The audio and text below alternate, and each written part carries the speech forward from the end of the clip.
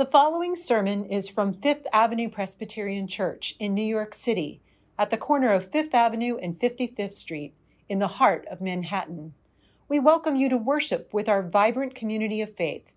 Head to fapc.org and join our email list, and be sure to subscribe to FAPC in New York City, our YouTube channel. And now we invite you to breathe deep and lean into the beauty of worship with Fifth Avenue Presbyterian Church.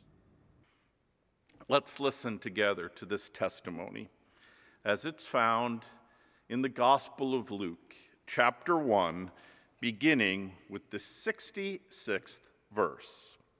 Listen now for God's word to you. All who heard them pondered them and said, "What then will this child become?" For indeed, the hand of the Lord was with him. Then his father, Zechariah, was filled with the Holy Spirit and spoke this prophecy. "And you, child, will be called the prophet of the Most High, for you will go before the Lord to prepare his ways, to give knowledge of salvation to his people by the forgiveness of their sins. By the tender mercy of our God, the dawn from on high will break upon us to give light to those who sit in darkness and in the shadow of death, to guide our feet into the way of peace." The child grew and became strong in spirit, and he was in the wilderness until the day he appeared publicly to Israel. This is the word of God for you, the people of God. Thanks be to God.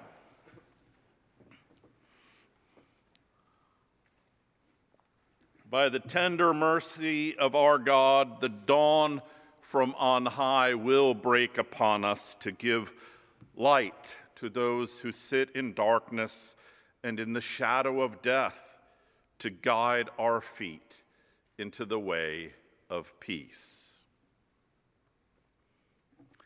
I know you want to talk about our bulletin cover for today.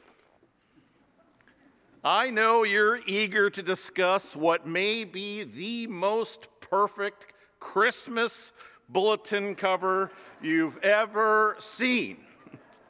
And we'll get there, I promise. First, though, we need to talk about the light. Specifically, we need to talk about light in the good book. In Scripture, the very first words uttered by God are, "Let there be light." Light is creation's opening act. It marks the start of cosmic order. It is twinkle, twinkle, little stars flung across the vast stretches of space. It is our blazing sun. It's a mammoth ball of plasma in which elements are fused, in which creation continues. It is energy surging through the universe. Light, visible light, is electromagnetic radiation that we can detect, radiation that we can see as it bounces off other things. Most scientists assert that the book of Genesis is not science, and I think they're right. Genesis is poetry and saga and truth about who humans are and how we are wired. Still, most scientists with whom I've spoken on this matter, including the recently deceased cosmologist Steven Weinberg, actually do think it is fitting that the Bible starts with light. There's at least one point on which the ancient Hebrews and modern physicists agree. We cannot talk about the beginning of the universe without first talking about light. I digress. I promised you light in Scripture, not light in science. Light gets frequent mention in the Bible. And given that every single scrap of the good book was written and bound together long before Thomas Edison coaxed light from a platinum filament, we should probably remember that in the ancient times, light was a big deal. Light meant fire. Bring a torch, Jeanette Isabella. It was the ability to recognize faces in the dead of night, friend or foe. Light meant warmth and community, food being cooked, kin gathered round. Nowadays, we talk about light pollution. So much light that you cannot see the stars in the sky. So much light that you don't need to rely on the moon to navigate your way home in the evening. But in biblical times, light was a precious commodity. To the people who populate the pages of the good book, light was important and powerful. It could save you. So naturally, light entered the people's poetry and their theology. The sparks floating upward from a campfire, the stars in their courses, a lantern shining in a welcome window. These concrete things became metaphor. Your word, says the psalmist, is a lamp to my feet and a light on my path. Echoing the words of Jesus, legions of Sunday school children have sung, "This little light of mine, I'm gonna let it shine." Come on. This little light of mine, I'm gonna let it shine. So even though you can see the lights of Times Square from space, these metaphors still work for us. We tend to view light as something good, as something that just might save us. Check the batteries in those flashlights when you get home today. Years ago, my former colleague, Laura Lewis, told me a story about a seminary student who was planning a lesson plan on the 9th chapter of Isaiah. You know the text. We read it every year on Christmas Eve. The people who walked in darkness have seen a great light. Those who lived in a land of deep darkness, on them light has shined. As part of her research into Isaiah, this student decided to find the place on campus, on the seminary campus, that had the least amount of light. And after hunting around, she discovered a little-used racquetball court in the basement of a classroom building. A good portion of the court was actually underground. And this enterprising student discovered that when you got inside and closed the door and turned out the lights, it was really dark in there. There wasn't a single stray photon bouncing around that could make an impression on a human retina. It was, she said, midnight. When it came time for this student to lead her class through the lesson, she brought them down the stairs through the small racquetball court door, and she sat them down around the edges of the court. And then she said, "You are people who live in a land of deep darkness," and she turned out the light. A few students gasped, and then it got pretty quiet. She waited. In the hush and in the dark, they sat and waited. After 5 minutes, 5 surprisingly long, silent, and absolutely dark minutes, she read the words, "Those who have lived in a land of deep darkness, on them light has shined." And with those words, she struck a match and lit a small candle. Now, by no means did that small candle fill the vast room with light, but all the same, it changed things. It changed them radically. With the flickering of the light, people saw themselves and they saw each other. They saw faces, surprised faces, puzzled faces, even a couple of faces streaked with tears. For those in perpetual night, a little light made all the difference in the world. Light changes things. While they rarely appear in our nativity scenes, Zechariah and Elizabeth are part of our Christmas story. In a way, the whole journey toward Christmas starts when the angel Gabriel visits Zechariah. Zechariah is going about his priestly duties in the temple, and that's where Gabriel meets him. Gabriel tells him, "You and Elizabeth are going to have a son. You will name him John." At this, Zechariah scoffs. "We're old. For years we've prayed. We lit candles. We hoped for a little light in our lives, and nothing. Our dreams for children are long gone. Don't mess with us.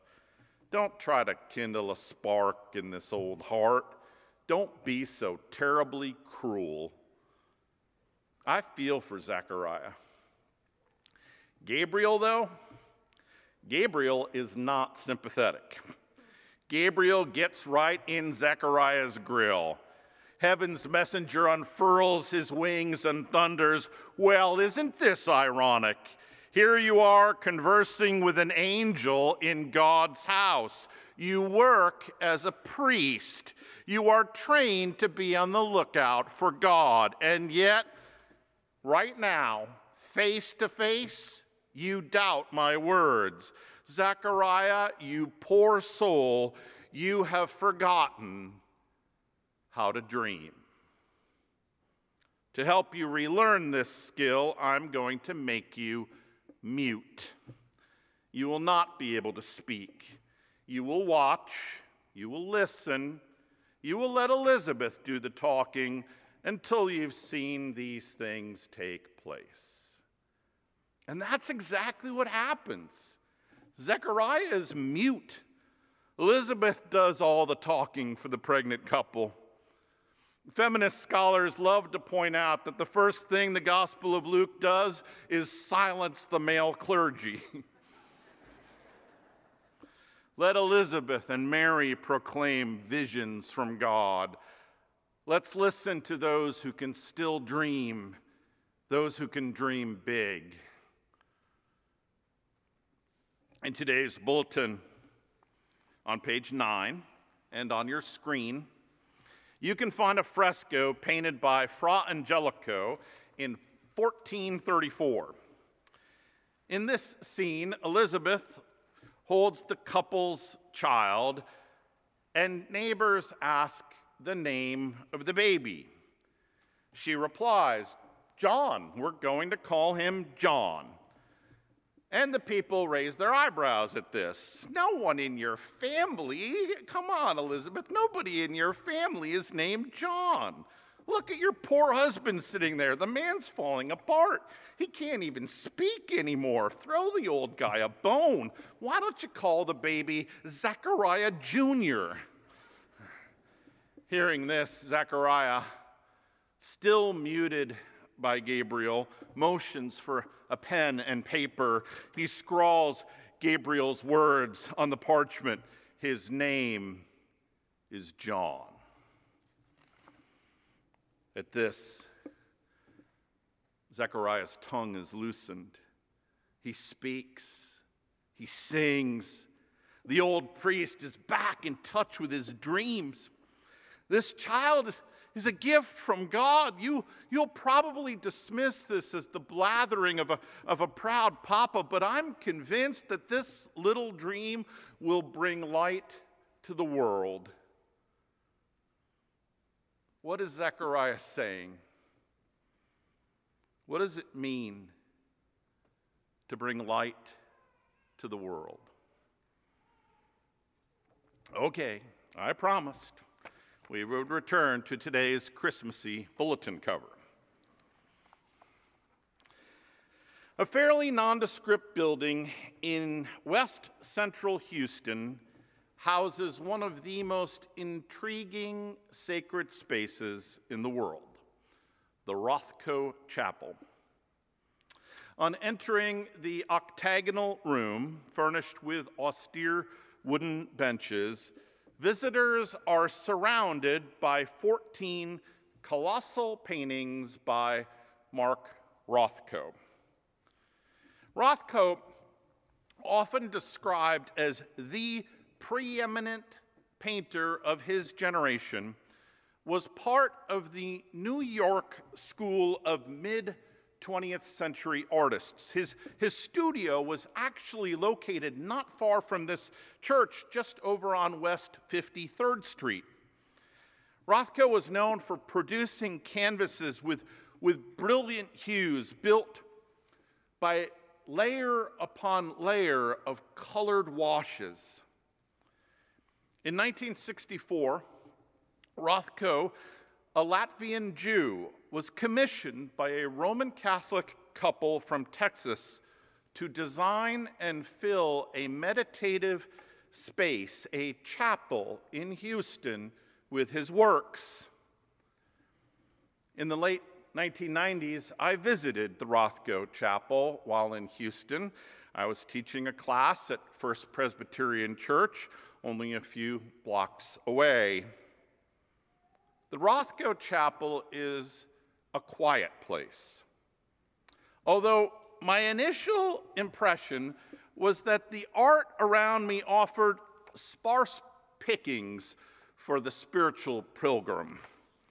Sitting amidst 14 black canvases tempts a Philistine like me to imagine that I too could be a famous artist. I could do this. You've done that before. Still, I sat there.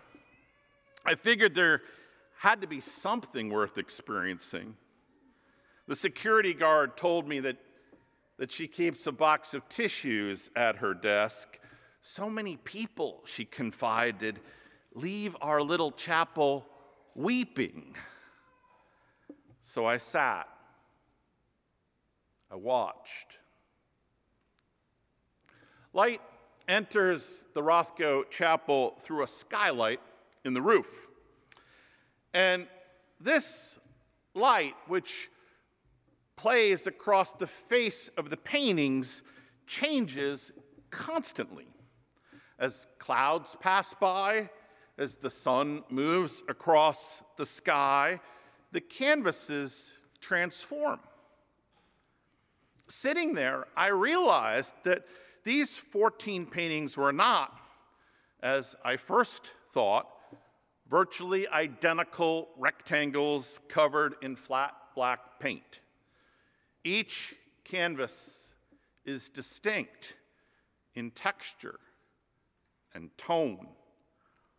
As light moved around the room, changing in intensity and angle, I began to see other colors. Purples, greens, oxblood red.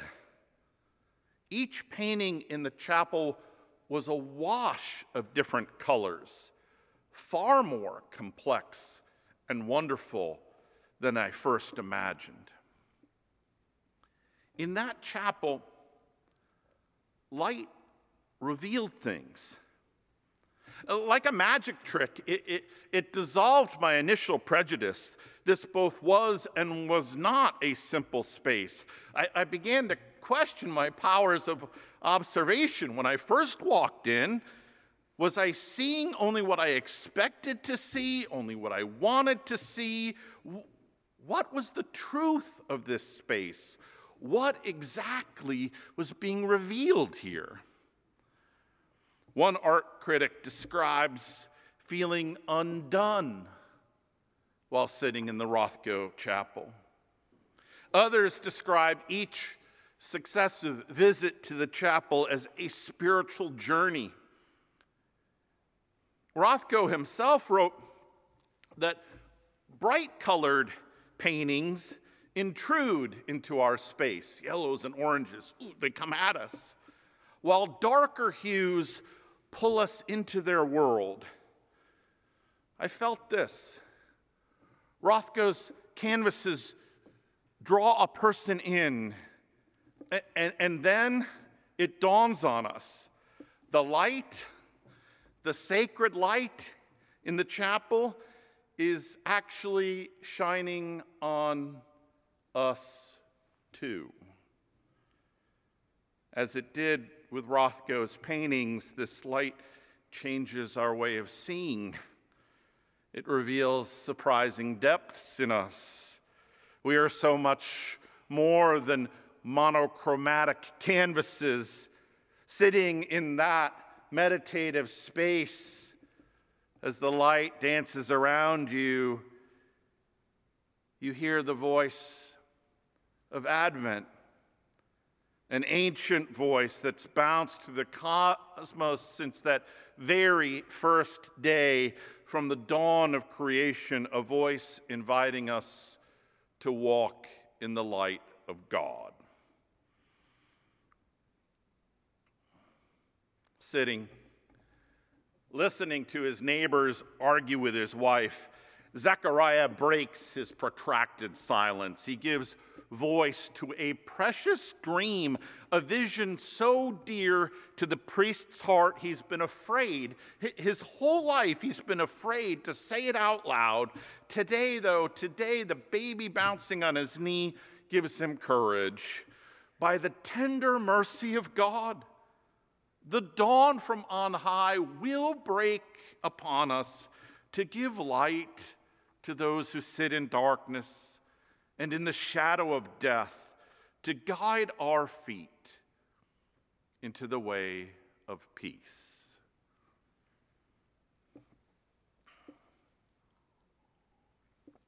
This past week, my friend Annalise sent me a text. It was a typical family picture. Annalise and her husband Bob and two of their young adult boys, all standing close around an older woman, Annalise's mother. I looked at their warm faces, at the physical similarities that you can see being reflected down through the generations, the high cheekbones, the broad smiles. And then I read the text under the picture. We were in Omaha for Thanksgiving with my mom. She didn't understand about the holiday or remember our names, but you could tell she knows we are her people. She trusts us and just wants to be with us. There's something luminous about the photo my friend sent. It's not a photo of life at its perfect best. It's more than that. It's better than that. The people in this picture so clearly belong to each other in good times and in not so good times. And that makes it in every way an Advent photo, a photo full of grace in a hard, hard world. It's a holy canvas where the light of God dances, revealing surprising truths. This Advent, my friends, I encourage you to bring the light, this little light of mine. Carry candles with you wherever you go and watch. See if the world is not quite so bleak. See if life is not what you have come to expect, not a flat, colorless thing after all. Light will do that, you know. It will change things. It will get you dreaming. Friends, go out into Advent in peace. And as you go, take candles. Bring light. Carry light. Point to the light wherever you go. Love and serve the Lord. Amen.